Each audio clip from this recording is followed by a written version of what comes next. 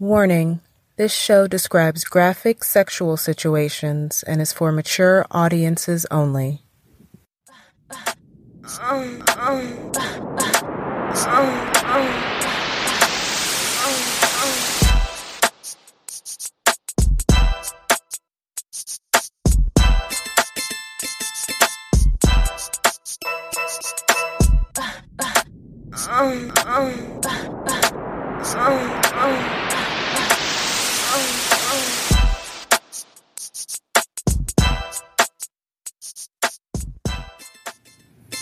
I ain't gonna say it.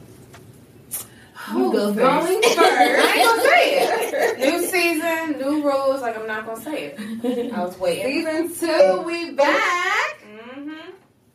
I'm gonna start it off. I wasn't gonna say it. I'm not gonna say it. We're pros now, so I don't have to say it. What's up, y'all? It's your girl, Missy Triple X, the plus size breast model and dominatrix. We got a full table today. Full tables. What? We go down the line. I'm Pooh. Hey, y'all. We got Pooh behind or in front of the camera today, and of course, I'm Jasmine Garner. I'm an erotic romance author on Amazon, and we have another special guest today that's going to be with us. Hey. You just said hey. Hey guys, I'm Logical Mermaid. Nice to be here today. Yes, we got my bestie on screen today. She's going to do an amazing natal chart session with all of us. So get ready to learn some shit. Hopefully there About all of us? We said we wanted everything, the good and the bad, so Yeah. we're hoping there's no tears today. So we'll see. I'm a crybaby. I'm extra emotional this week, so Oh God. y'all might see a few tears. Yeah, we might do a couple of breaks in this one because Yeah. we want the bad stuff too. I'm ready. This is gonna be a long episode too, so we're probably gonna break it up to 2 parts. Yeah, this might be a long one. Gosh, how's everyone's week been? Oh, we got Lemon in the studio today. We got the whole crew. It's Lemon! She's gonna remain anonymous though, guys. So we had to have the whole crew here. Yeah, For for the the premiere. welcome back, for real. Yeah. Missed y'all. We definitely did. Yeah. So how's everyone's week been? How's everyone's Valentine's Day? Mine was nice. Specifically, Jasmine. Alright. So everybody said I fucked up Valentine's Day. I did not fuck up Valentine's Day. You pretty much did. He said I didn't fuck up Valentine's Day. He lied Oh to my help your God. feelings. No. Yes. What? Okay. Here's the thing about my husband. If he wants something, he will go buy it. So by the time it's time to get a gift, you don't have anything to buy. And there are plenty of people like that. And he doesn't like useless shit. You know what I'm saying? Useless. Like, we like functional things. And I'm not going to Home Depot and get you, like, a tool for Valentine's Day. Because first of all, we said no gifts. Right? That would have been better Everybody than know when people say that, they really don't mean that shit. Alright, he said no fucking gifts. So I was like, I'm gonna just do like a small little bag, like a little gift bag with some little cute things in it. I got him some beef jerky and some chocolates. He loves beef jerky. Guys love beef jerky. It was like, no, he has this seasoning. It's this McCormick seasoning that you can buy at the grocery store. It's his favorite fucking seasoning. It's the Montreal steak seasoning, right? It's the best. Like, everybody has his steak, and they're like, this is the best. What do you use? And he's always like, it's the Montreal steak. Uh-huh. So I was like, oh shit, they got beef jerky this flavor. I was like, that's going to be amazing. Like, you got beef jerky and your favorite seasoned and marinade packet flavor. That's bomb. That's thoughtful, okay? So I put a little Valentine's bag. And I'm like, okay, cool. We got something small. We made a huge dinner. We had steak, salmon, crab legs, potatoes. I made fucking creme brulee from scratch. Okay? Ooh. Had to go get the butane. I was gassing and getting gas on me and shit till I figured it out. I worked hard. I decorated our fucking bedroom. You didn't tell me See? that. To the nines. I decorated the walls with balloons and... Where did you get a picture of I'll show you a that? picture. I'll post a picture of that. I did streamers on the ceiling fan, so when you turned on the ceiling fan, there was like pink and black streamers that were spinning around. Oh, you I did like confetti. I put thought into it. Okay. Okay, we didn't know that part. Yeah. You all just you told said us was you gave the man beef jerky. That's all you told us. But remember, the bedroom stuff is not the gift, so it doesn't count as part of the gift. It could have been part of the gift this time since you only said jerky. So I decorated it, whatever. We had a good time. Oh. So he comes home. He's like, all right, don't come upstairs. He's bringing hammers and drills. He's got the dolly. There's a big box. I'm like, what the fuck is he doing? I'm like, he walks by with a drill. I'm like, a sex swing? I'm like, nah, it couldn't be a sex swing because the box is too heavy. I was like, what is he doing? So I come upstairs. He has a whole ass fireplace in our bedroom now. So he got me, the one that said no gifts, a motherfucking fireplace. And I got him beef jerky. But I didn't fuck it up. He had a wonderful night. Oh, man. After the last few months we've had, he said it's been the best night in months. And That's definitely a compliment. yeah, I mean, he's more of and I'm the same way too. Like, I'm not big on unnecessary gifts. Like, don't give me shit just to say you got me something. Like, I like things that are useful. So, I mean, but I'm big on experiences, you know, in the moment. Like, I don't need stuff. And he's the same way. Aww. So I really feel like he's okay. You know? I mean, the only bad thing was yesterday he told me he didn't like the jerky. Like, the one thing I got you, I was like, I love my fucking fireplace. This shit's been on, like, nonstop. Aww. But, fuck that jerky. But we had fun. We had a fine time. He didn't eat How many my rounds jerky. did y'all fuck? How many rounds did y'all go? By the time, like, he got off work, he got our daughter. And then he said he wanted to cook the steak on the grill. I'm like, that's going to take forever to heat up. It was like 30 degrees. I was like, the baked potatoes going to take like an hour. We had to get our daughter to bed. Then he put the fireplace together. So it was late as fuck. So we did it once. And I was like, we're going to do it before we eat. But that's because he hates seafood. So I was like, I don't want you, like, smelling the delicious Old Bay and crabs and shit on me. Yeah. So I was like, let's just have sex first and then we can eat. So we ended up eating. Shit, it was like midnight, wasn't it? It's like 11. It was late as fuck. And then we went to sleep. Alright. But we had, like... But it was a good round. Yeah. It was a good round before dinner. Yeah, we had a good time. Oh, I feel like it's more disturbing to know that you guys did that before you made dinner. It's alright. She washed the come off her heads before. We looked a little tired at that table. It was supposed to be romantic and I was supposed to look nice. By that time, the ponytail was off. By the time we cooked dinner, I was back in my dirty pajamas. Like, we was just, I was just noshing on crab legs. I was like, it's not going to be sexy watching me crack open crab legs with my fucking teeth. So I was like, let's get the sex out of the way first. I'm so glad you made that decision. Yeah. But it was good. I mean, we were tired. He worked that day and I was running around all day. Getting decorations and cooking and fucking up the creme brulee, which actually came out pretty good. But I fucked up the chocolate covered strawberry. I don't like even taste the creme brulee. to try the creme brulee. I still got some. It was good for a first time. But you gotta put sugar on top, and then you take the like blowtorch thingy and like make the sugar all crispy. But it's good. We got a couple left. I'm gonna make some more since I think I know what I did wrong. But it was good. I didn't fuck up Valentine's, y'all. That's what's up. I'm so happy. You know they say yourself.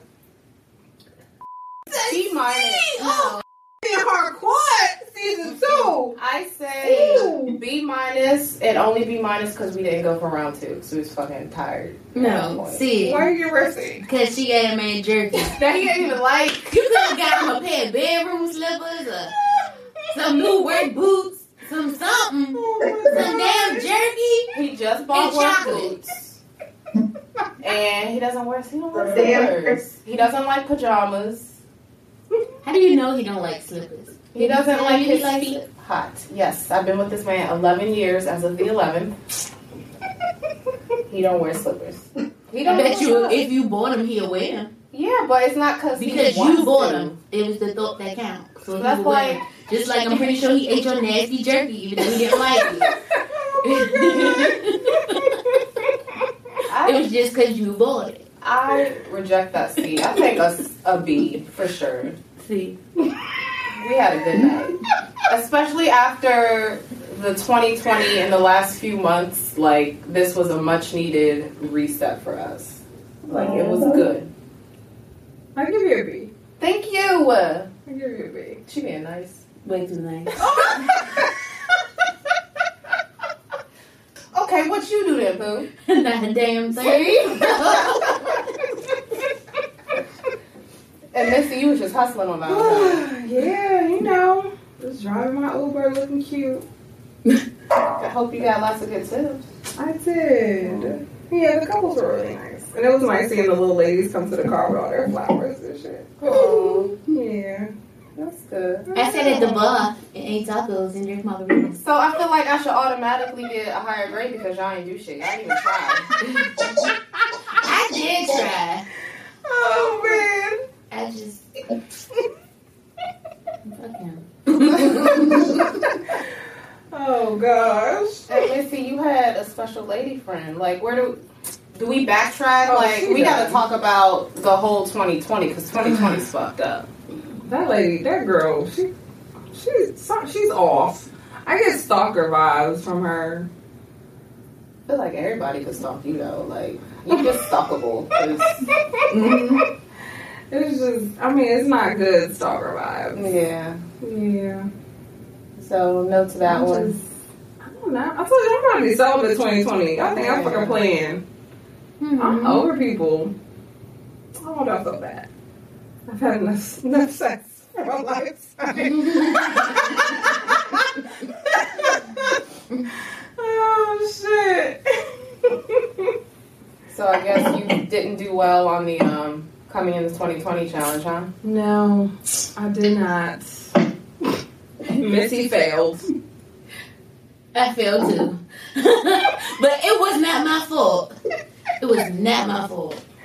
This motherfucker was asleep 2 minutes after the ball dropped. Okay, so what would y'all say to me? She tried to wake him up. You tried? She tried. I did. I really did. I tried for a whole 45 minutes. This motherfucker was gone. And 2 minutes after the ball dropped, he popped up like, what happened? They celebrating. Go back to sleep. Good night. Too late. Oh my god. What about you? I just feel like I've been doing really good on hiatus, like making efforts, and you guys aren't appreciating that. Like, I am showing growth. You did. That's how you guys exactly see. are. Last season you had across the board. But see, shit, that's passing. All right, so we're gonna talk about my 2020. I ain't got nothing to talk about my 2020. All New right. Year's failed. Valentine failed. St. Patrick's Day, we just gonna turn up. Just take me We to the don't have bar. to. Just take me to the bar. Leave me there. Let's go to like Chevy's. Leave her. Even though that's Mexican, let's just go to Chevy's for St. Patty's That's Day. fine with me. They celebrated too. Right. We need to have a turn up at Chevy's because that's my jam now. We Thank you for definitely can this go back one, up there anytime. 'Cause I And I couldn't know get a all drink. the bartenders. Yeah, I couldn't drink when we went. Oh yeah, you couldn't. But now you can. No, I can't. Y'all ready for this fucking story? It's actually not funny at all. It's not. Oh, baby. So, I'm going to put a trigger warning on this episode because some people don't like talking about this. So, Talking about what? all of this. All of this. Read the description box from now until we're done talking about this. I'll let you know when you can come back if you don't want to hear about like death, pregnancy loss, all that stuff. So this is your warning. If you don't want the bad stuff, come back. Check the box. We'll see. All right. So Check the box. New Year's Eve, we were supposed to do the Coming in 2020 challenge. I was ready. I find out like I was feeling weird like for a week. I was like, shit ain't right. Y'all know I got my IUD taken out December 2nd. So like I was like I'm feeling how I was feeling when I was pregnant with my daughter. So I was like, let me take a pregnancy test. I was pregnant. I was like, instead of doing the Coming in the 2020 challenge where we, come at the stroke of midnight. I was like, it would be real sweet to tell my husband at the stroke of midnight that I'm pregnant. I ain't make it. I made it to like 11:30, I think. They was watching a movie. What was y'all watching? We were watching Pet Cemetery. Yeah, no. I wasn't staying up to watch Pet Cemetery. I was tired. The hormones were kicking in. I was tired. So I was like, I told him at 11:30. Then I went to bed. He was excited. Yay, we're pregnant. I'm so fertile. Like, I love it. Because, I mean, literally, we probably conceived like December 20th. So that was like 2 weeks after I got my IUD out, which is kind of crazy. So I was like, this is wild. So, you know, we were happy about that. Next morning, he goes to work. You know, he gets up at 5:30. When I wake up that morning, he sends me a text like, call me. So I called him as soon as I woke up. We find out that his dad died New Year's Day that morning. So that kind of sucked all the excitement from the baby, right? Yeah. And, you know, his dad was in Atlanta. So, and my husband's brother was listed as next to kin on all the paperwork. So it was a pain in the dick because his brother was like, just let the state take him. We're like, nah, we'll get him up here. So, you know, the next week was dealing with the hospital and the funeral home and trying to make arrangements to get, you know, his dad taken care of. We just got him the first week of February. And the fucking mailman's a dick because he just left the freaking ashes on my front porch. So you're a dick. Yeah, that's fucked up. Because you said the tape said... It says human remains on it. Like, you can at least ring the damn doorbell. You know I'm home. He knows me. Yeah. Should have yelled at him. Next time you see his ass... Because I see him almost every day. He knew I was home. But, yeah, I mean, we just got the ashes. But, yeah, so we dealt with that. Made the arrangements. My husband's, you know, being weird. He's mourning. He has, like, a weird... morning playlist on Spotify he's listening to walking around the house. I'm like, this is depressing. He's playing chess by himself because he liked playing chess with his dad. I'm like, I don't know what to do. Like, I've never lost a parent. Like, I don't know how I can help, but he's being really weird. So I'm like, okay, let's like take walks and shit. Mm-hmm. So, you know, we had about a week of mourning, and then, you know, a week after I found out, I had my appointment with the doctor just to confirm the pregnancy and all that stuff. So, that morning, the morning of the doctor's appointment, I start bleeding. I'm like, oh, shit. So I get to the doctor, and she's like, well, you know, you can bleed sometimes when you're pregnant. I'm like, yeah, but that's a lot of blood. You haven't seen it yet. So she does her exam. She's like, yeah, that's a lot of blood. She's like, I'm sorry. And she does, like, the sonogram, nothing there, obviously, because it's early. By that point, I'm bleeding heavily, bent over, all over the doctor's office. It's a mess. And at that point is when I start freaking out. So I'm crying, whatever. I get a call back from the doctor. They rerun my blood work. They're like, yeah, you're still pregnant. So they're like, you need to come back in. So come back in, do more blood work. They're like, your HCG is still going up. You're still pregnant. Some people just bleed. I was like, yeah, but I'm bleeding a lot. They're like, we don't know what's happening. It's like a 50-50 chance. So instead of a miscarriage, it's now a threatened miscarriage. Like, what the fuck is a threatened miscarriage? Like, have you heard of that? No. So I guess I did the Dr. Googles, and that's just if you have unexplained bleeding in pregnancy, they just call it a threatened, and they say it's about a 50-50 chance that the baby will live. So a few days later, I go back. It was so many doctor's appointments. It was ridiculous. We do another sonogram. Finally, there's something there. There's heartbeat. And they're like, the baby's growing. There's a heartbeat now. That's a good sign. Mm-hmm. But, and I'll post a picture because I have a sonogram, there's a huge blood clot next to the baby. Like, it's ginormous. If you're watching us on YouTube, I'll post it. So I was like, is it still 50-50, or is this blood clot going to, like, shoot out and flush the baby out with it? They're like, I was like, okay, so you're saying it ain't looking good. And the blood clot's from that, whatever. What fucking letters is it? The letters. Yeah. I don't know. I mean... Do you? Oh, shit! I mean, I kind of think so, because, you know, in the IUD, you don't have a period. So I'm like, maybe, like, my uterus just got really thick with the lining, and because I got pregnant right away, I didn't have that shedding. So I never had a period to flush everything out. You say something, Shaquanda? Yeah, so remember, I had an IUD maybe 8 years ago. I had a different type. and my IUD came out with a blood clot. Yeah. So I had a the ER and everything. I had a massive blood clot. So I think that there is a correlation between like the clotting IUDs, because that is one of the, you know, bad things about the IUDs, like, you know, not menstruating basically. Yeah, I think so too. I think if I would have had my first period, that shit would have flushed out. I probably just would have had a bad period, you know, and it would have been fine. But, you know, you never know. I think it is, but you can't say for sure. Doctors can't say for sure. They're like, this stuff happens. But, yeah, I mean, it was huge. So they kept having me come in, you know, every couple days. Everything was fine. A week later, I just felt like off. And I was just in bed all day. Anytime I stood up or was driving or anything, I would just get crampy. Which is normal, it can happen. But I was like, I just feel off. And then that night, passed the baby. Went to the hospital.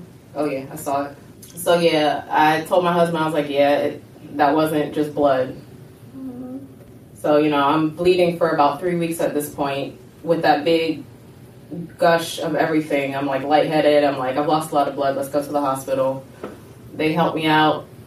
I go to the, you know, doctor a few days later.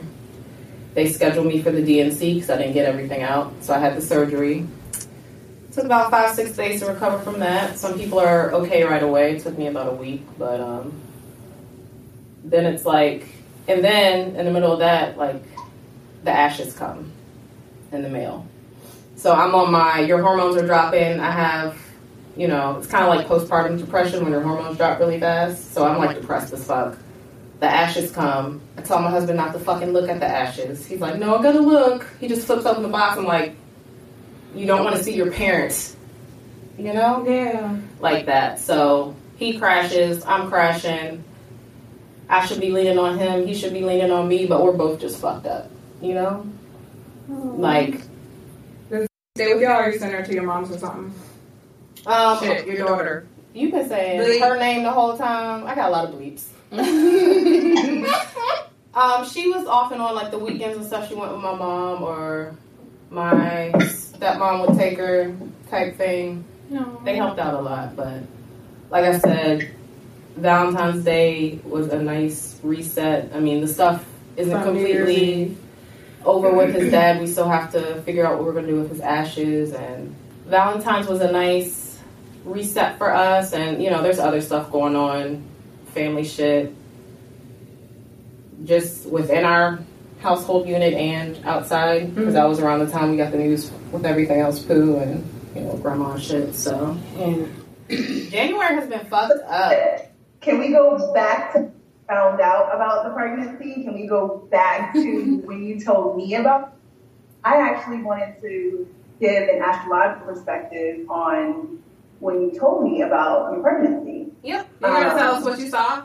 Yeah. So, basically, every news that I ever get from Jasmine is through a text message or an email.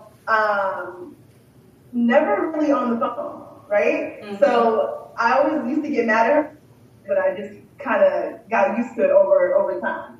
So I got a text message, and I think the text message just said my name with exclamation mark, because I think that's how shocked she was. And I just texted back like, I'm not surprised or something. That was anticlimactic as fuck. I was like, you were one of the first people I told, and she was like, I'm not surprised. I was like, what? So when I was at her chart, actually, I got my IUD taken out earlier in 2019. And so when we were discussing Jasmine getting her IUD taken out, we were, I guess, discussing it after and discussing, okay, you know, things were going to get on, you know, we was going to try for the baby, you know, because I'm not trying. I got it taken out for health reasons and whatever else. I'm pull-out method and whatever else. So if Jasmine, she's actually she was trying. So when I looked at her chart, her natal chart, it had one of the significant like aspects for a baby coming into this world, and that has to do with the planet. And the planet Jupiter was in her 5th house. Basically, at the time that she conceived, or at the time that she got her IUD taken out, there was an entire planet shift. So on December 2nd, Jupiter was leaving Sagittarius, and then on December 3rd, it moved into Capricorn. And that all translates into what happened. And actually, I believe it was January 21st when I received a text message showing the picture of the little bonnet. I think it was after the procedure, and that's actually when the sun was moving into a different sign as well. So a lot of the dates that you just mentioned has a lot to do with your natal chart and all this astrological changes that's been going on. So I mean, I would still say that you could have abundance this year just because this transit is still happening, and you're still trying to conceive. So I just would say to continue to do that because it's still going to happen. So it's very spontaneous is how it's going to happen, just like it happened the first time. Yeah. Did you see the miscarriage before she had it on her chart? The miscarriage, but I did see the death just because the planets Saturn and Pluto are conjunct in the sky for all of us. And so in different areas of each planet. So we've all been experiencing some type of it's kind of like an influx of death. I don't know if you've seen it over the last couple of months, but there's just been a lot of, group and societal mourning. Like it's everyone mourning about, just life itself and just thinking about different perspectives on, how long we really have, how does, time correlate to how we're living and things like that. So I think that that's just the energy that we're kind of in right now. So I never really look for that's not something I would look for in my best friend's chart, is to look for death. I wouldn't look for that. But of course, in hindsight, I can look for different transits and different things crossing over her sun or crossing over different aspects.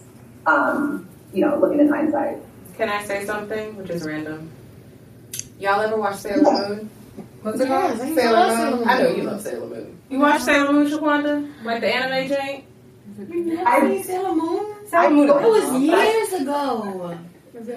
I'm just saying, like, cartoon. The sailor, like, Pluto and Neptune and Uranus, like, they're in charge of, like, the underworld and death and all that shit. So when you're talking about, like, Pluto... Shut up. Pluto doing she's mad at me because I don't know what y'all talking about. Who mad? You remember Meatball Head? She had the little two buns. I never watched the show. I never even heard of the show.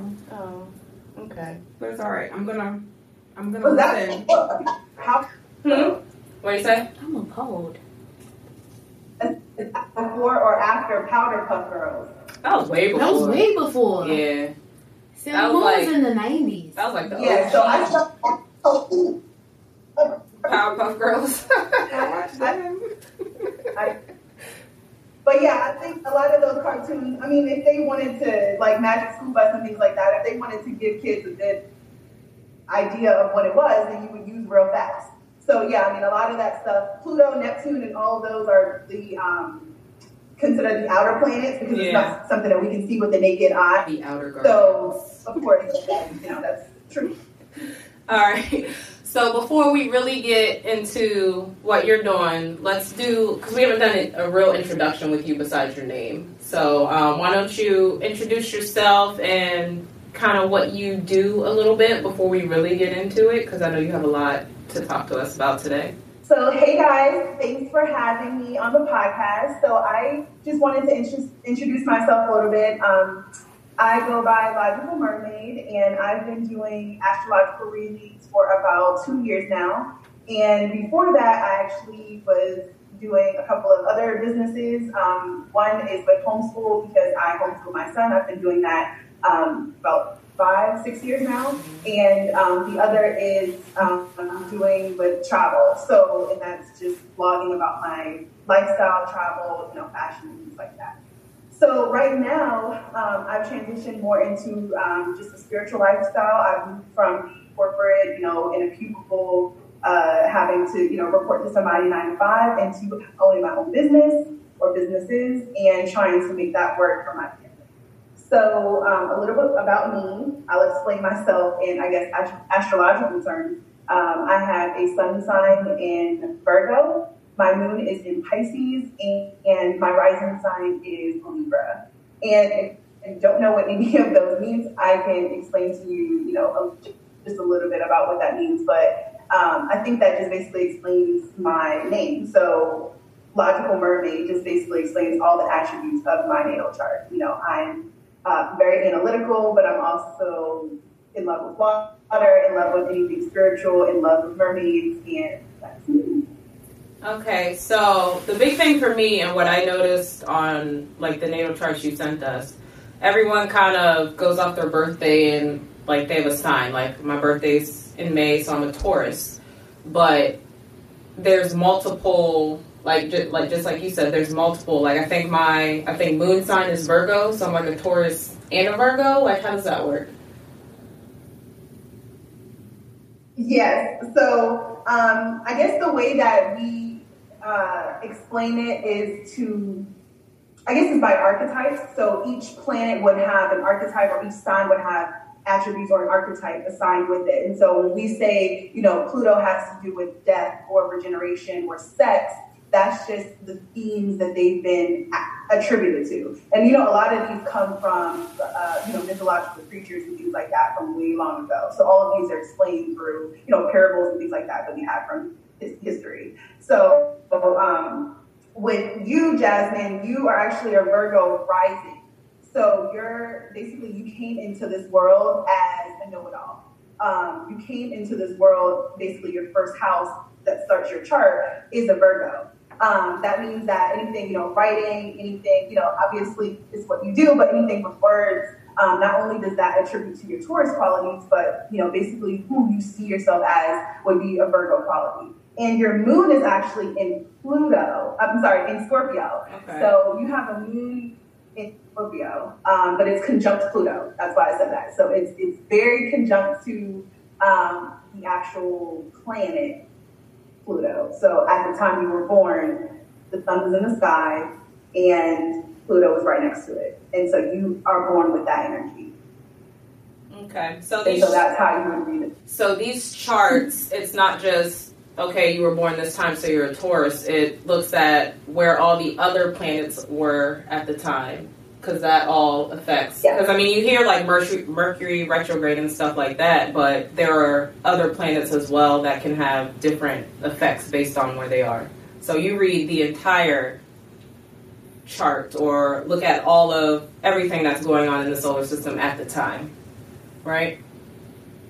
The traditional 7 or 9 planetary bodies and some asteroids and, some other bodies, planetary bodies in the sky. It depends on what you're looking at. And I do my astrology readings based off of psychology. So a lot of what I do is based off of personality typing and psychology and just basically helping you guys work through karma, or helping anyone work through their karma. So if you are looking at specific things, you can look at the whole chart itself, or you can bring it down to just one area. It depends on what your perspective is for the purposes of reading. Okay. So Missy's over here taking notes. Everyone has all 12 signs. I know you've heard of the 12 zodiac signs, Aries, Pisces, Virgo, Libra. So if you've heard of those and you know that in the sky, those are basically constellations. Right. It's just a bunch of different stars that bind together into constellations. And so all that means is Mars, the planet Mars would be in a constellation of Libra. And all Libra is a bunch of different stars that we've named as Libra. So your birth chart is just taking a picture of the sky at that time. Right. And it just is a pretty picture that has symbols to it, and then the symbols mean something. And then you learn how to read the symbols. Okay. That makes a lot more sense. I think this is the most detailed you've ever described it, so it's starting to come together, but you've been explaining this to me for 2 years, and I'm like, what? I believe you because you're amazing and you're always telling me something new about myself. I don't get it, but it's slowly coming together. It's very complicated, and we'll show a chart just so you can see for reference what she's talking about and how everyone has their own unique charts. We can kind of flash one on the screen if you're watching us, because it's a lot.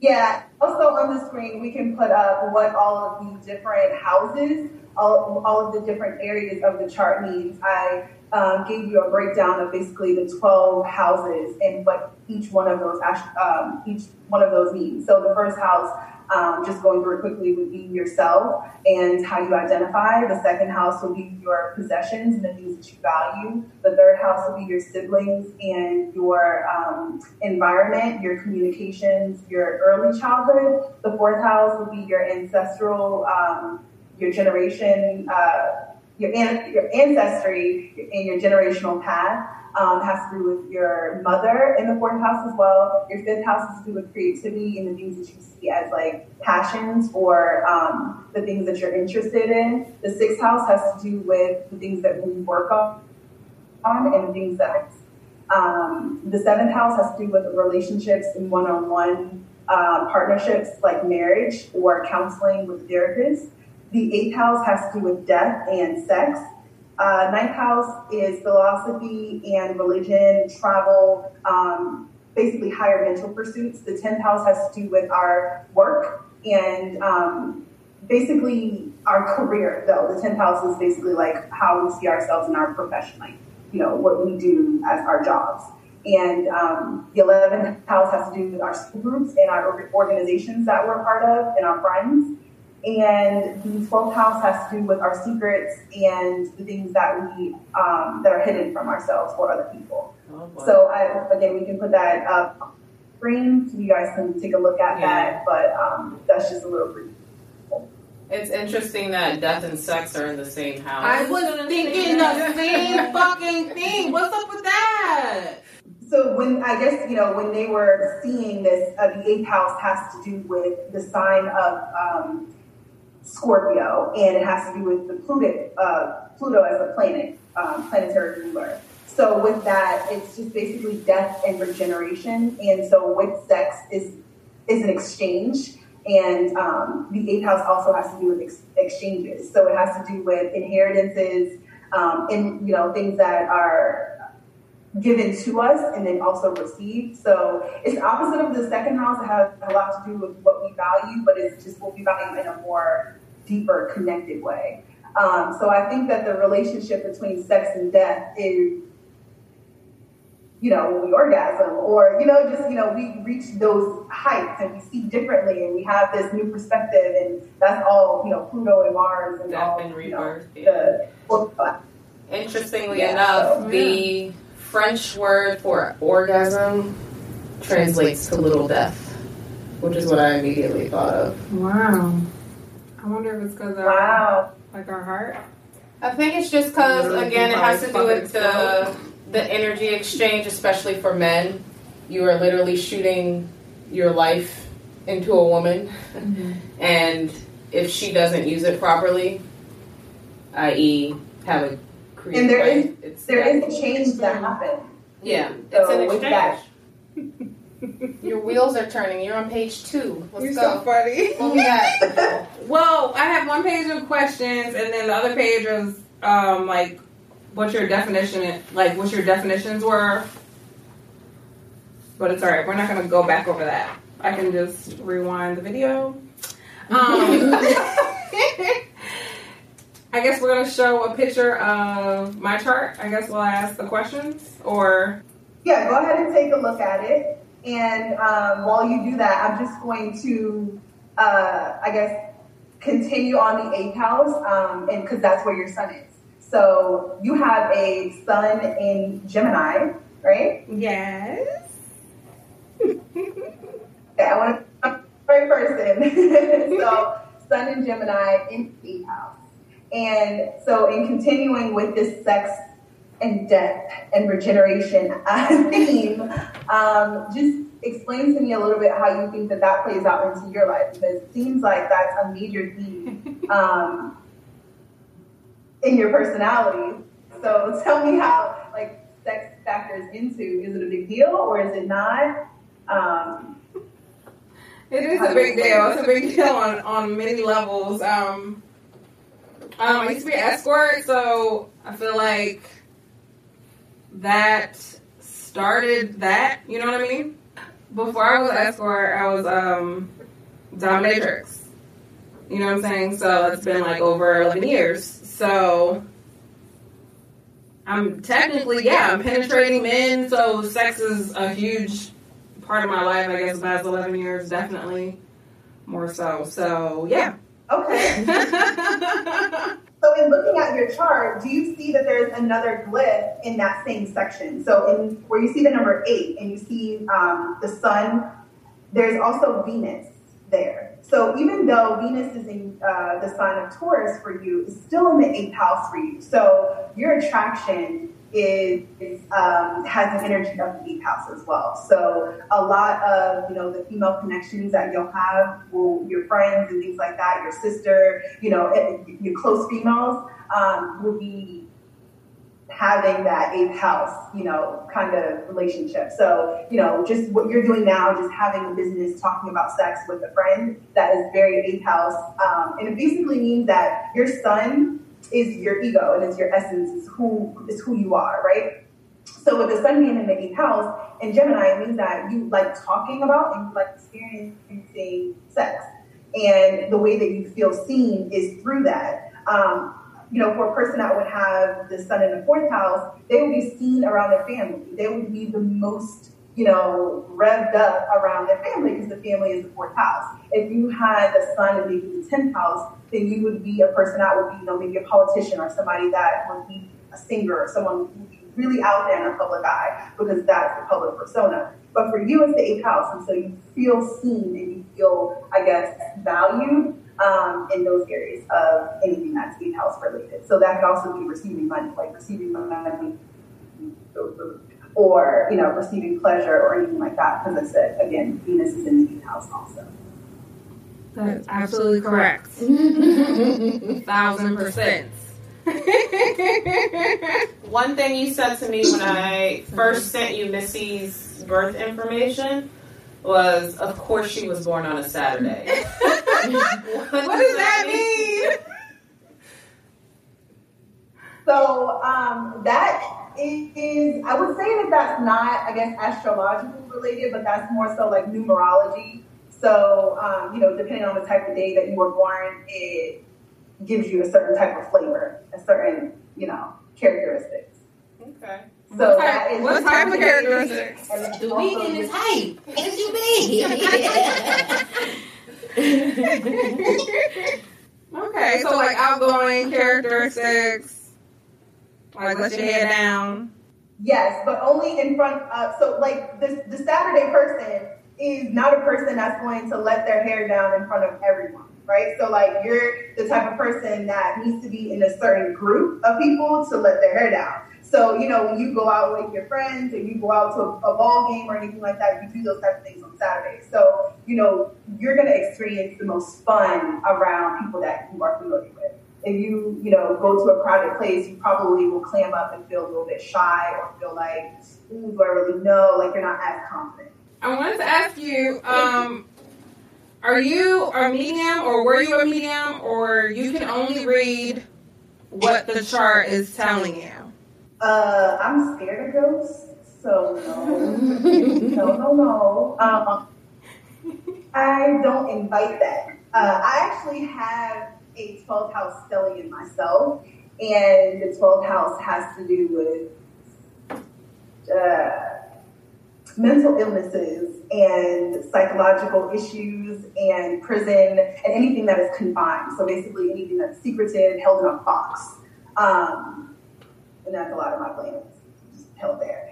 So a lot of what I do has to do with exposing secrets, but not really sharing secrets. And a lot of what I have to do, since I'm a Virgo, it has to do with being very like seeing certain things. So I don't like see spirits, but if I see something, if I see it in a report or if I see it in a chart, then I see details.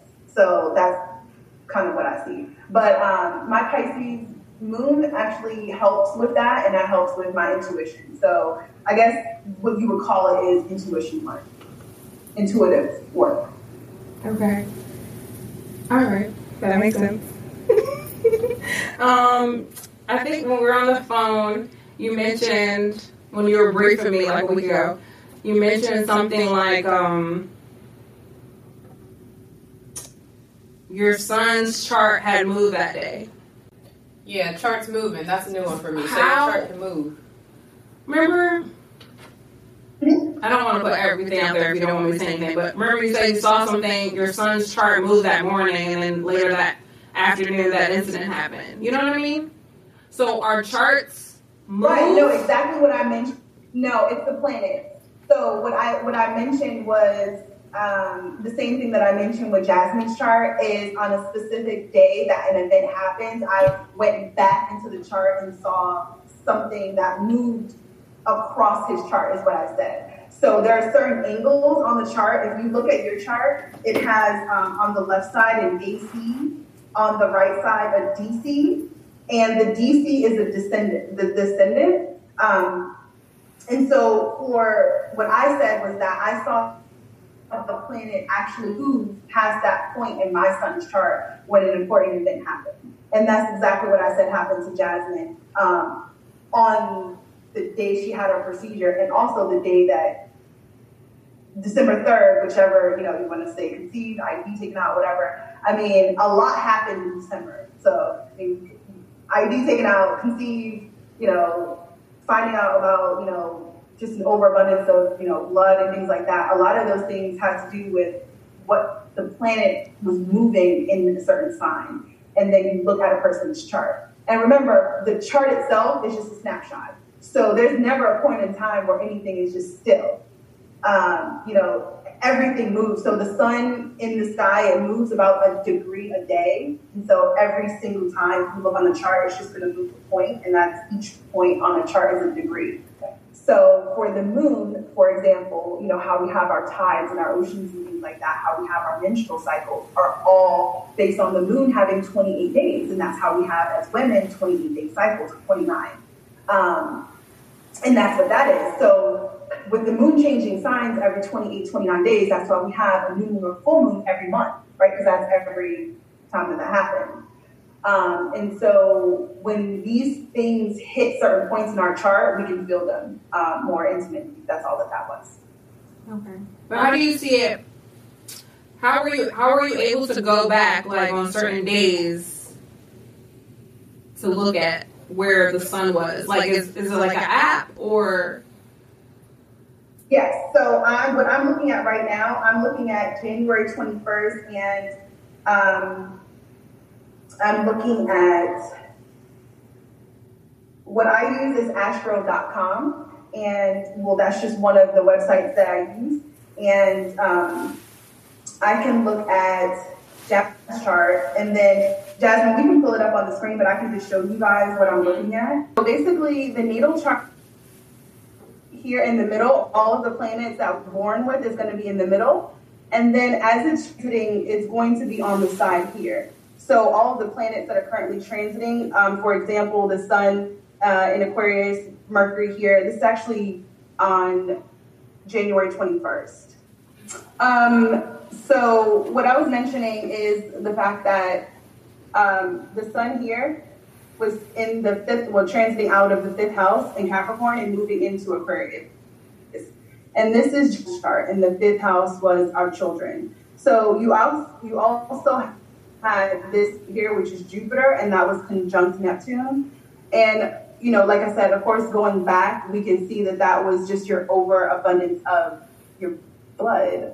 I don't, want to say it harshly, but that's what that is, because Neptune has to do with the ether. So Neptune has to do with the ethereal world and fluids, water, and anything like basically the open ocean. So that's our womb, right? And so that is how we create life, and where we create life is in our womb, in water. And that's how babies are, birthed and how they're born. So with all of that, looking back in the chart, you can see that we had Jupiter, and Jupiter represents abundance, it represents growth, and it represents achieving. So that was transiting in your 5th house, which is what I said is all the good things about transiting in the 5th house. So you would want Jupiter to transit the 5th house when you are trying to conceive. That's something that you would want. But you wouldn't necessarily want it to transit through a Neptune, transit with the Neptune, or have any type of indication of Uranus being attached to it, because your fifth house had that Uranus aspect of it as well. Yeah, that was my surgery day, I think, was January 21st, right? Yeah. Yeah. That was my DNC day. Mm-hmm. But yeah, you can, I mean, if you have the date, you can pull up, you know, where the planets are on a certain date, because obviously that's trackable. It's just you have to know how to interpret what you're seeing. So that's what I'm saying. But you see this on the app, and you can go back as far as what? Like as far as 5 years when you're on this app? So basically what it is that planets run in cycles, well, not run in cycles, but they rotate, travel, however you want to say it, and so we can, quote, unquote, predict, now that we have computer technology, something that we've been doing for, you know, centuries and centuries, since, you know, back then we, you know, Ethiopians, Africans, you know, Egyptians, everyone was using astrology, and they were using it to better their lives, basically. And so they had to do hand-drawn charts, and they could only possibly foretell, you know, like, foresee 100 years or so, right? Because that's all that they could compute by hand. But now we have computers. So, for example, it's a chart like this on my screen, and you can basically see where each planet is going to be at any specific time. Ooh-wee. So we know where a planet is going to be, even 1,000, 2,000, 3,000 years from now. I can pull a chart, and I can pull it for, you know, great-great-great-great-grandparents from eons before, if you know their birth dates and things like that. That's wild. Oh, man. Okay. So, that's amazing. This is like a whole nother language. Like, we're learning another language. You know what I'm saying? And we really have to break it down to understand. That's why we broke the 12 houses down to us. You know, and you were breaking down Neptune, you were breaking down Jupiter, so this is very interesting. Yeah. But you literally cannot read the chart unless you know the lingo, because you guys have your own dictionary. Yes, so there is a natal chart, and like that is the chart of the time you were born, and then there's a transit chart, and that's the time that's happening right now. So I guess if you were doing, you know, horoscopes and things like that, how people do the things in the magazines, or you just do it by your birthday, that's how they're quote unquote fortune telling, is because they're looking at the energies that is happening at that time and then seeing how it's affecting different people based off of a group of people in that sign. So all of Capricorn is not going to be experiencing the same thing, but they're going to be experiencing the same type of energy. So that's how you can kind of predict what's going to happen. Makes sense. And then we were talking about you can predict next week. Because you have that chart that shows you where the solar system or where the planet's going to be aligned. And then we were going to test you and be like, you know, and then you ask us how that week went. You know what I mean? Well, yeah, right now. So, Pooh, we haven't heard much about, you know, your chart, and I haven't really explained too much. So, for you, Pooh, I'm just going to go ahead and just ask you. You mentioned before that you were a little bit more vulnerable, and you happen to be having a Venus return right now. So what that means is that Venus is at basically the same point in the sky as when you were born. So that might help you explain a little bit on why you might be feeling a little bit more emotional, or you said, you know, at the top of the call today that you might cry. So explain to us a little bit how you're feeling right now as far as your emotions. I mean, they stable right now. I feel like a little at peace. Okay, so for you, I guess I'll just go in and just do a brief reading, because I got a chance to speak with Missy over the phone, and I just have your birth information here in front of me. So you are a Scorpio rising, and you actually have Pluto in the first house of Scorpio. We all are from the Pluto in Scorpio generation. We're all born around that same time, between I think it's like 82 and 90 something. And so that first house being Scorpio means that the first, I guess, couple of years of your life would have been traumatic. And I want to say traumatic in in a way that you probably felt internally, but you probably don't remember, right? Because that's a lot having to do with, Scorpio. It has to do with death and regeneration and things like that. So your early childhood would have had a lot of growth and a lot of death and regeneration. It doesn't necessarily mean people dying, but it just means that there was a lot of changes that happened earlier. And it also means that you yourself like to change. So you like to switch it up every once in a while with, maybe how you look. You probably, like to change around just like where you live or other things like that, just because of how you grew up and just needing that constant change. Feeling too stable is probably like uncomfortable for you. You have a second house of Sagittarius and no planets in the second house, but you have energy of all what you value and things like that is your higher learning. You value your religion, you value your beliefs, your family comes first and things like that. Your third house is where it gets interesting. And the third house has to do with our siblings, our neighborhood growing up in our early childhood. And you have Uranus, Neptune, and Saturn. And you have that in the sign of Capricorn. And so with having that in the sign of Capricorn meant that you probably would have had some type of responsibilities with your siblings, or you would have been like parentified growing up. So even though, you would have had a mom or a mom and a dad, you were still given a lot of responsibilities early in life. And that made me just like, okay, we'll go cook this or go cook for yourself or, go take out the trash or whatever it is, but you still had a lot of responsibilities. And with Uranus and Neptune being there, I would say that it was kind of spontaneous. So like you may have had early jobs growing up and basically you were forced to have that discipline in your life. And then your fourth house is Aquarius, and that has your moon. So I'll stop there by saying that you are extremely close with your mom, but I want to hear from you if you can relay back to me any of the themes that I mentioned as far as, what Aquarius moon is. So Aquarius has to do with being a rebel, being good with technology, and basically doing anything that is different. So the moon also describes our mothers and our maternal nature. So the way that you would mother and the way that you were mothered were eccentric. So either your mom is eccentric or, the way that you parent is like kind of off the wall. Do you have any indications of that? Wow. Should blow your mind. Yeah. How my mom raised me and how I raised my child is two totally different ways. My mom was more strict on us. But with my son, I ain't nowhere near strict. Exactly. Wow. But you had a lot of responsibilities? Growing up, yeah. Because my mom would work, so it was me and my sister majority of the time. So we had to.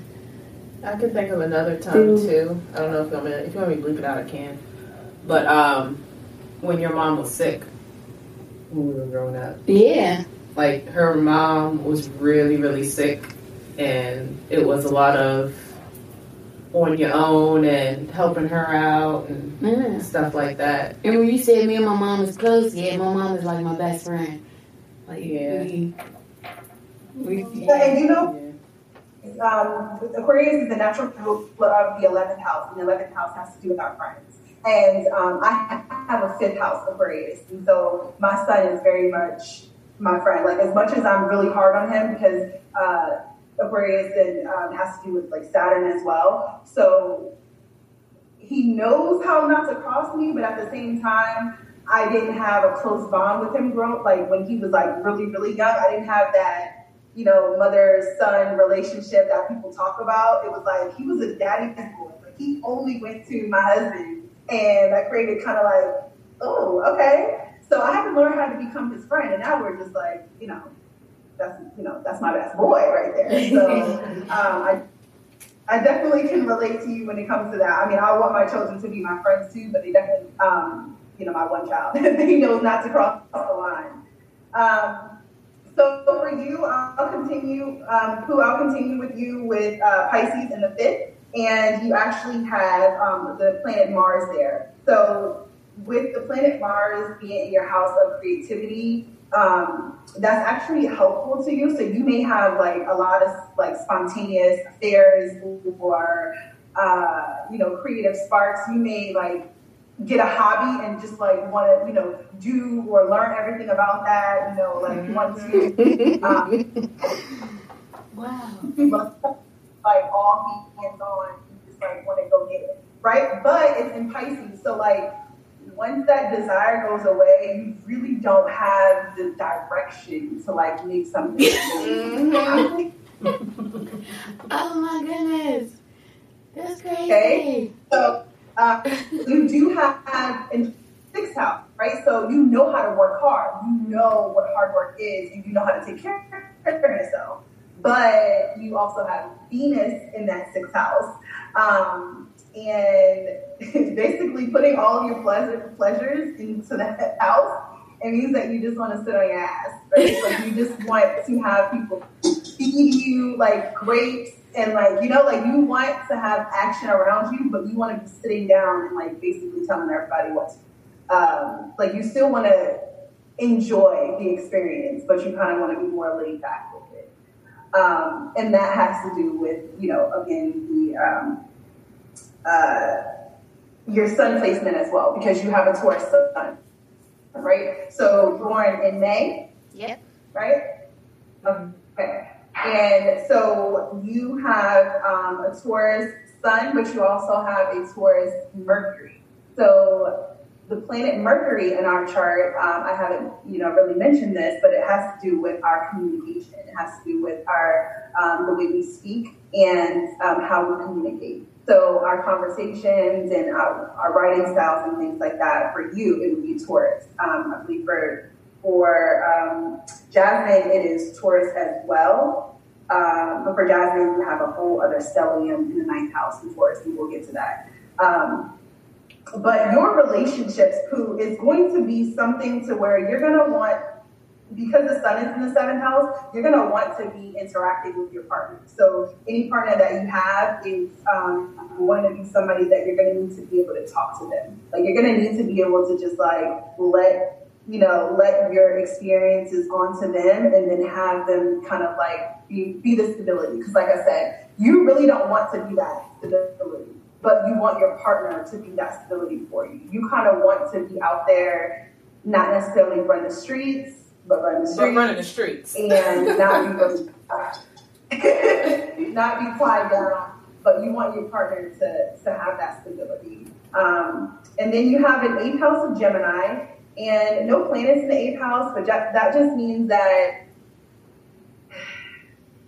when you have sex and when you're thinking about sex, your mind is kind of all over the place. I know we've all heard of twins, right? And so we've heard of this kind of like flighty, 2-person in your mind. Basically, when you're having sex, you're probably thinking about other things or other people.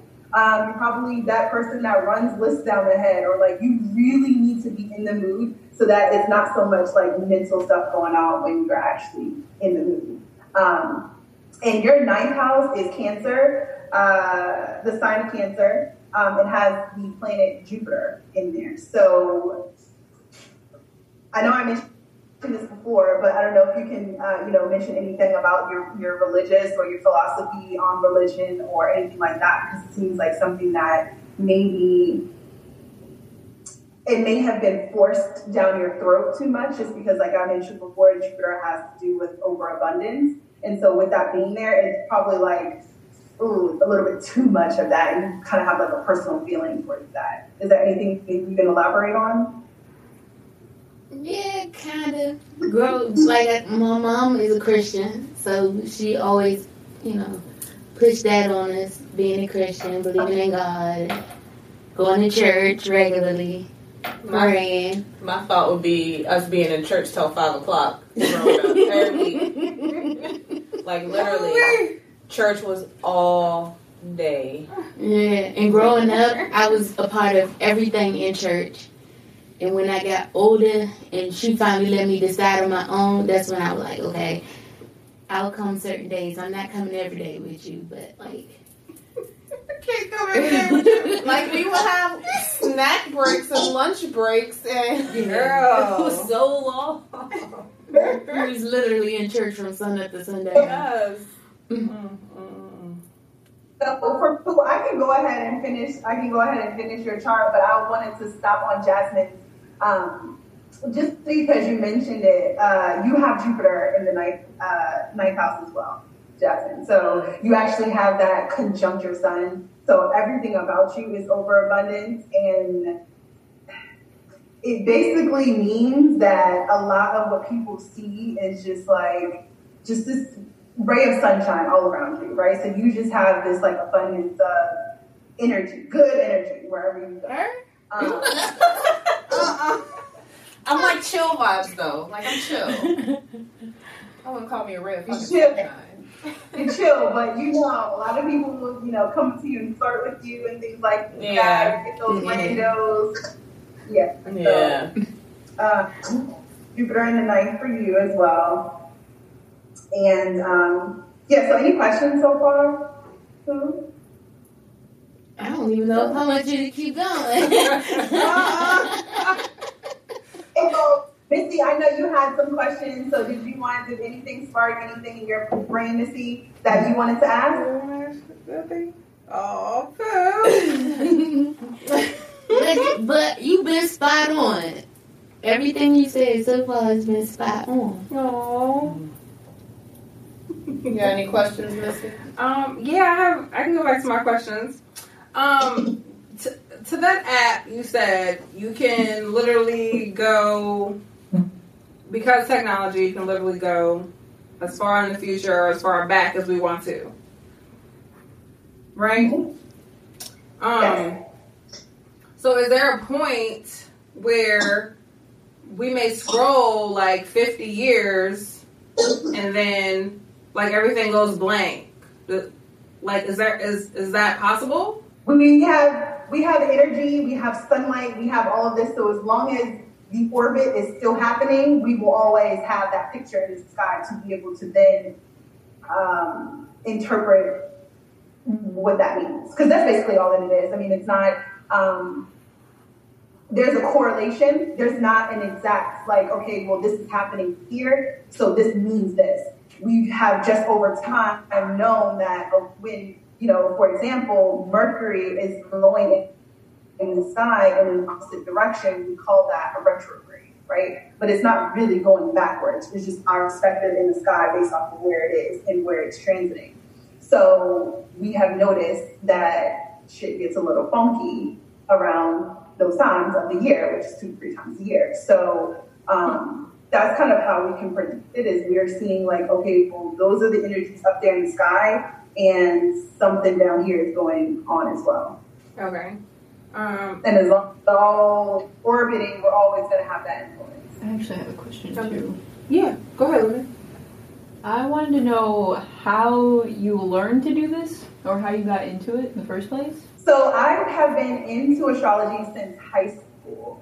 And I think I've been, transitioning into, like I was mentioning before, a more spiritual lifestyle from a religious upbringing. After I got married, so my husband and I are from different religious backgrounds. Like, we're both, Christian, but he comes from the Catholic background, and I grew up Methodist or non-denominational. And so when we got married, we basically had to question how we were going to raise our child. Well, what do we believe in and things like that. And that's when we started questioning. And I got married at 20. So it was around that time for me that, and I believe it was 2008. So, 2008 is when I got married. So around that time, for a lot of us, we also had a shift in the planet Pluto. That basically just gave a lot of us a different perspective. So with that, I started to read more, and the more I was reading, the more I was like getting certain things that were had an astrological reference. So like even, the Bible or things like that, things that we hear, it's like, well, how do you know that the wise men were following the star? The star, what star? Like that, those are the questions that I had. And so that's when I started, basically researching and looking into it. So it's been about 10 years that I've been, going on the spiritual path, but I would say in the last 8 years is when I've been really like researching astrology and really getting into it. So did you just teach it to yourself by like looking online, or? Yeah, I self-taught. Mm-hmm. Wow. I do classes and things like that, but I didn't join any groups or, I did maybe 1 or 2 readings from an astrologer, and, basically how we take on a lot of things in life. We learn from what not to do from other people, and I just learned what type of astrologer I wanted to be based off of that. So based off your 8 to 10 year really into this, between those 8 to 10 years, has anything caught you off guard? Has anything caught me off guard? What do you mean by that? Have I seen anything? Like you might have looked at your chart or whatever, and then maybe something the opposite of that happened to you, or everything that has happened to you, you've seen it, you were prepared, you already knew it, and so you don't really overreact on a death. You don't overreact on an illness. You don't overreact on a pregnancy because you literally see everything the past 8 to 10 years. So I guess reacting is kind of, I guess, doing it in the moment. And so I'm not looking for any future things. Like I do look at forecasts, but I do it, so I do like a solar return.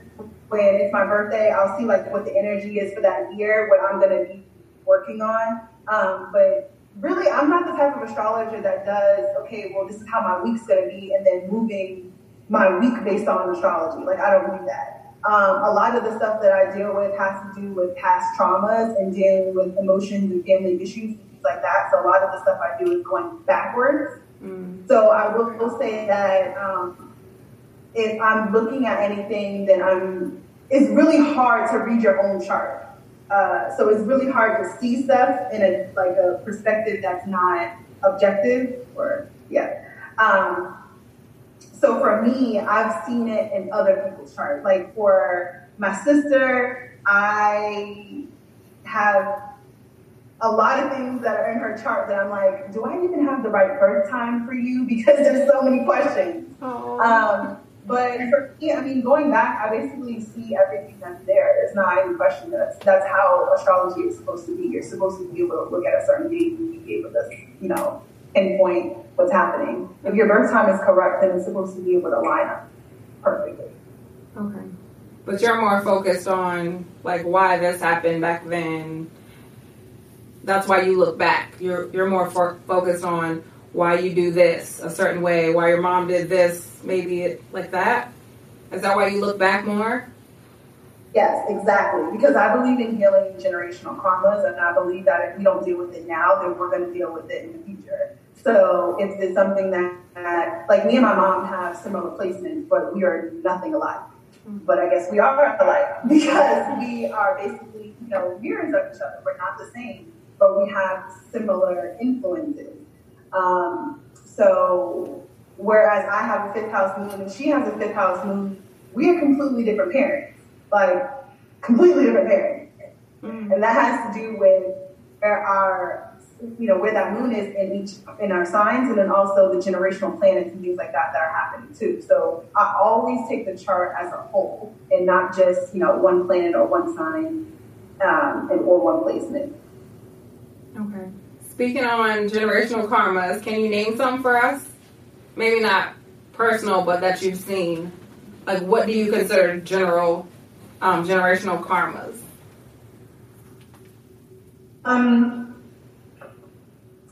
So alcoholism or drug abuse, I've seen that passed down through generations. I've seen sex workers or just prostitution, selling yourself throughout generations. And I mean, it's just, you know, everything that we deal with. You know, whatever you can name that's been, I guess, troubling to us, you can pass that down to your kids. So I've seen a lot. How do we work through these karmas? So you basically would pinpoint certain areas of your chart, and you know, would book a reading with me, and we would take a look. I would take a look at your chart, and then just see what are the influences or what planetary influences we would work on. So if you know, are asking about you specifically, I can answer that question. But if you're asking more of a general question, then I would say we would look at the 12th house and start there and look at what energies are there, because that is basically the other realm. You know, that's heaven, if you believe in heaven, or the other realm where we come in from. Mm-hmm. Okay. Can you see wealth in my chart, and which house is that? So money would be the planet Venus. So wherever Venus is, that's how we're going to attract to us. The second house also, and wherever Taurus, the sign Taurus is. So you, Missy, you have the second house of Scorpio. You are going to make money off of sex. Plain and simple. Amen. Can you repeat what you said? You said Venus, the planet Venus is money. Yes, and Venus for you is in Taurus. And so Venus in Taurus means that you like a lot of sensuality. You like to have, you know, massage oils and smelling good lotions. You like to be pampered and taken care of. You like to have good food and be wine and dine. And yeah, that's your Venus. That's me. Y'all don't have any other questions? I feel like I'm just asking all the questions. I'm like, you asked the question. Okay, I'm gonna keep going. Okay. Can you see old friends that have come and left my chart in my life, like in my chart? Does it tell you anything like that? So you're asking about friends? Yes. Can you see like old friends that have come and left my life, either physically or like they died? Can you see that in my chart? That we would have a separate call for. I would basically have to ask you several questions based off of your 11th house and your 5th house. But it seems that, you know, from taking a first glance, your Chiron in the 9th house, and Chiron is our wounded healer, and that basically has a lot to do with people that are not with us. So for you in particular, because it's in your 9th house. So you're going to have a lot of core wounds with people that are not necessarily in your physical location. So I don't know if that's because they've been, you know, ripped from you or they've died. It could be a several number of reasons. You know, like I said, I have this 12th house stellium, and so that to me, for me, means that people are going to be in and out of my life as well. So we would just need to do a deeper reading for that, but that is something that I can answer. Okay. I'm definitely going to book a deeper reading with you. What is my 12th house saying? I want to know my 12th house too. So yes, I was just going to go back to you, Jasmine, and Missy, I'll go ahead and finish up with you. Missy, your 12th house is the sign of Virgo. And so basically with the sign of Virgo being in the 12th house, I have a sun in Virgo, right? But my Virgo is also in the 12th house. So I'm not a typical Virgo. I'm not always on time, even though Virgo is supposed to be punctual. I am not always tedious and tidy and like, however you want to say that. Tidy and, you know, keeping things clean and things like that as a Virgo would. So with the 12th house being our secrets and things we have hidden, for you, Missy, I would say, you know, your house is a little bit messy, or your car, the things that you have around you. Even though you like to smell good and you like to keep things good, it might be a little bit disorganized, right? And so that might also be with your spiritual life as well, because our spiritual self is in the 12th house. And with Virgo being there for you, that means that you're going to have to take a mental kind of like create a file cabinet in your head and then just put everything in its place in order to actually understand how you feel about certain things. That is going to be extremely helpful for you. So you don't have any planets natally in the 12th house, so I can't, read any things. But Mercury is the planetary ruler of the 12th, and so I would just say work on your communications, work on not hiding your feelings or hiding exactly, what you think about certain situations at the time. Just go ahead and let it out. Are you able to look at yours, Jasmine? So I mentioned that you were Virgo rising. Virgo starts your first house. You have no planets in the first house, and your second house is Libra. So no planets in the second house also, but you can see that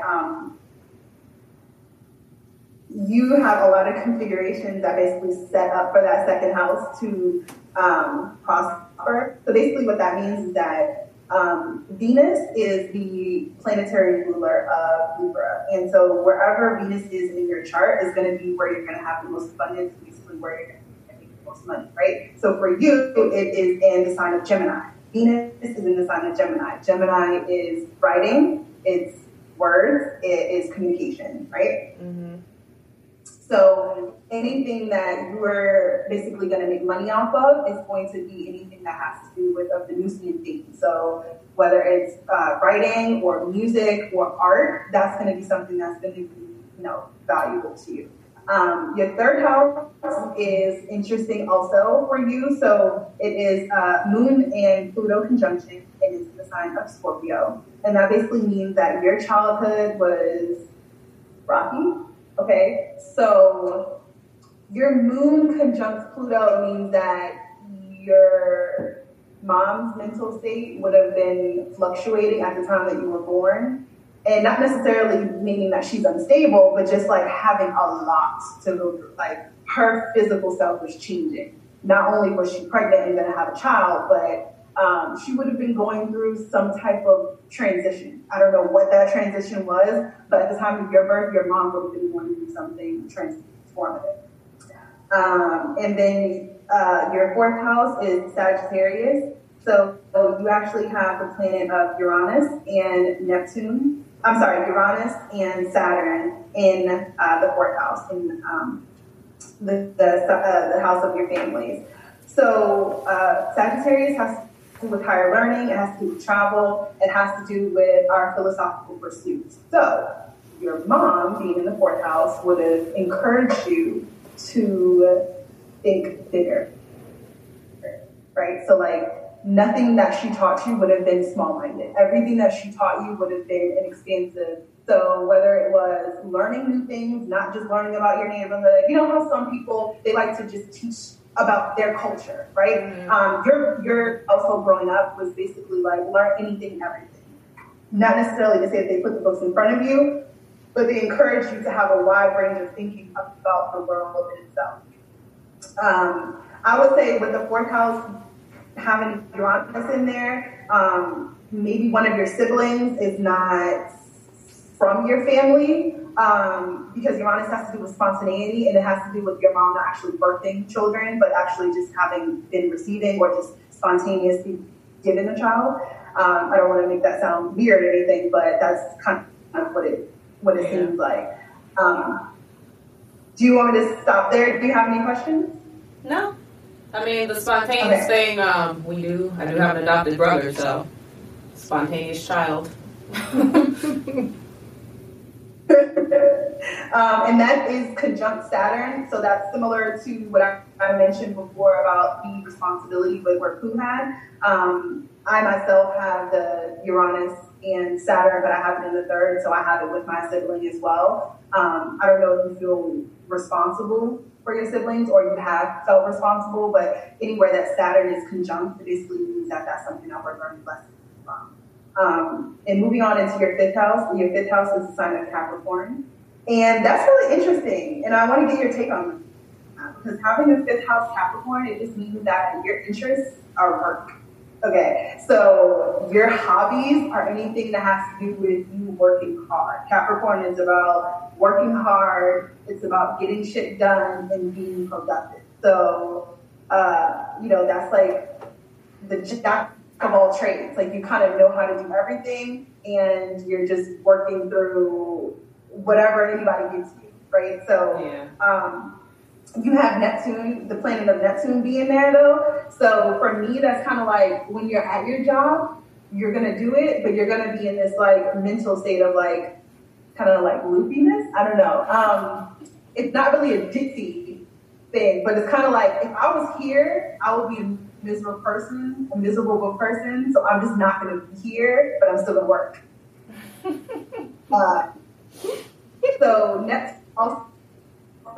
Neptune also being in Capricorn means that you're going to not have the typical work life.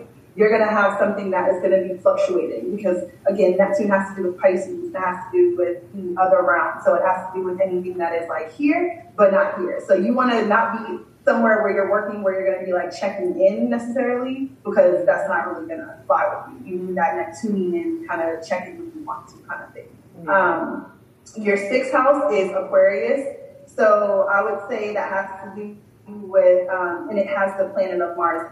So Aquarius has to do with the sign of Uranus, and that's, again, spontaneity. So anything that you're doing in your everyday life, which is the sixth house, is going to be spontaneous. So whatever you start, you may not finish just because you have Mars there, and Mars is like quick.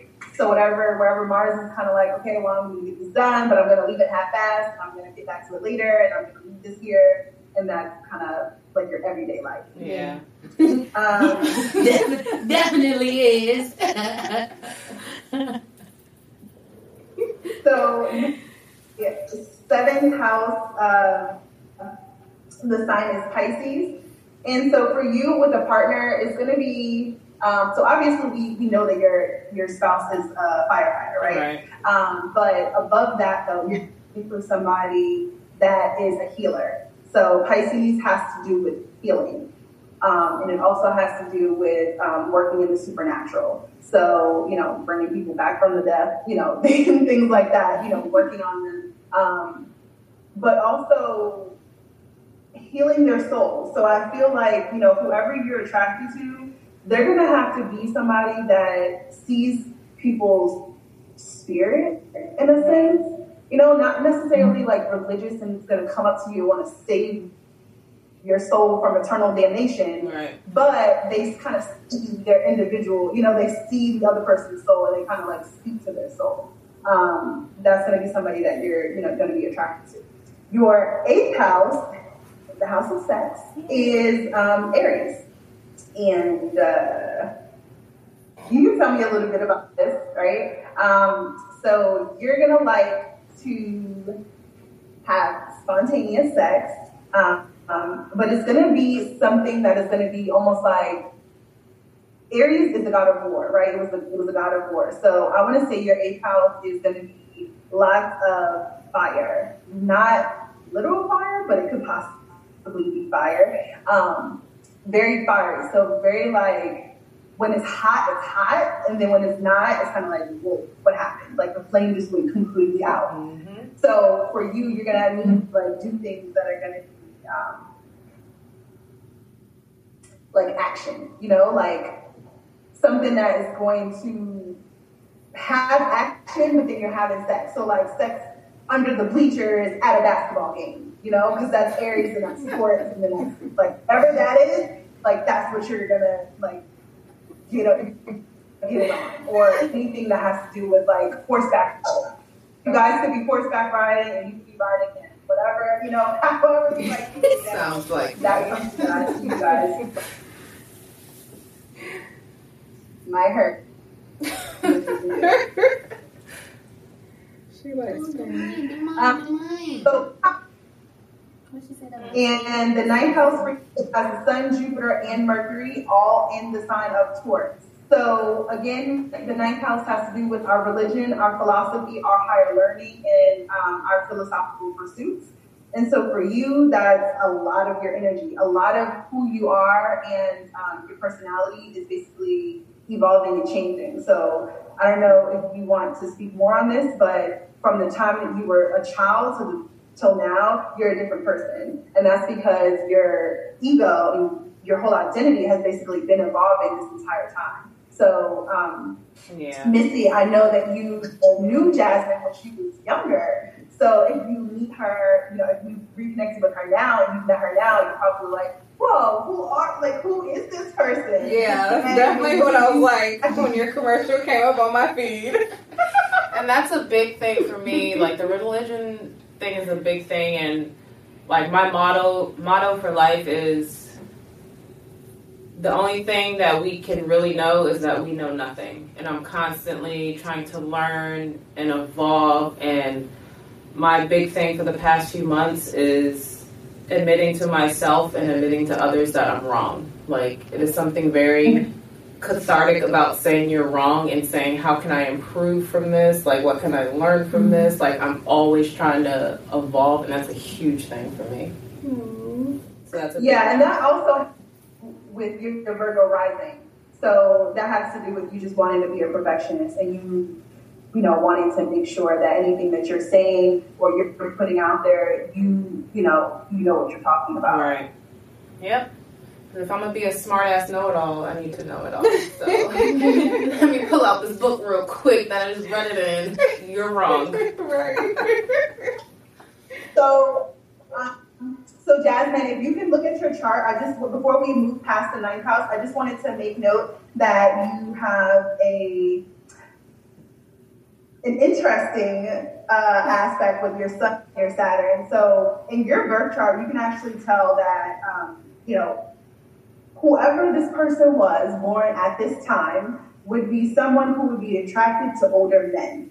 And that is your Sun and Saturn aspect. Can I just say I've always had old boyfriends? Like, always. My husband is 7 years older than me. Like, I've always loved me some silver foxes. Like, that's life. So I want to go on to the 10th house for you. And the 10th house is the sign of Gemini. And so for this 10th house, it's the public persona and our work environment. And you are a writer. Gemini has to do with writing. So that seems to be very fitting for me. But what I wanted to mention, Jasmine, is this Venus into the 10th house. So this has to do with attraction, right? So anything that we're attracted to, you're basically going to be attracted to people and your work environment. So the fact that you married somebody that you worked with is very indicative of this chart because Venus is in the 10th house of your work career. And not only that, the Mars planet in the 6th house. And the Mars is our energy where we're going to look for a man if we're female. And Venus is, we're a man looking for a female or a female looking for a female. You're going to look for Venus. So for you, Jasmine, you had your male partner in your 6th house, which is work. So you would find your male partner in your work environment. So there's double you as well where your partner is going to be. The 11th house for you is going to be Cancer, and that means that you're going to be super emotionally connected to your friends. So a lot of your groups and organizations you're going to be a part of is going to be something to where you have a genuine connection with. You're not just going to sign up for something just because you feel obligatory or whatever, like you have to do it. You're going to genuinely feel connected to it, and then you're going to sign up, and then you're going to do it passionate about it. That goes for your hopes and your dreams and your wishes as well, because your feelings are going to be very much tied to all of those things. Your 12th house is Leo, and so for you, it just means that you have difficulty doing the things that are Leo-esque. So being brave, being courageous, standing out there, doing all those things is going to put yourself out there as like the person. That is a little bit troubling for you. So Leo is all about like beautifying themselves and making themselves present as, shit, right? So that's going to be a little bit hard for you. You're going to be somewhat nitpicky of yourself. You're going to be constantly saying that there's flaws about you or saying, oh, my hair's not right today or this is not right or I don't look right or whatever it is. You always talk about your fluffy tits. I do. Talks down on herself. Yes. What are we saying in season 1? I'm like, stop. You're too hard on yourself. Mm-hmm. Also, you're going to have to work on. So I know you mentioned wanting to know about your 12th house, and that's going to be something that you're going to work on is just being okay with being you and just saying, I'm the shit and I'm good how I am. Mm-hmm.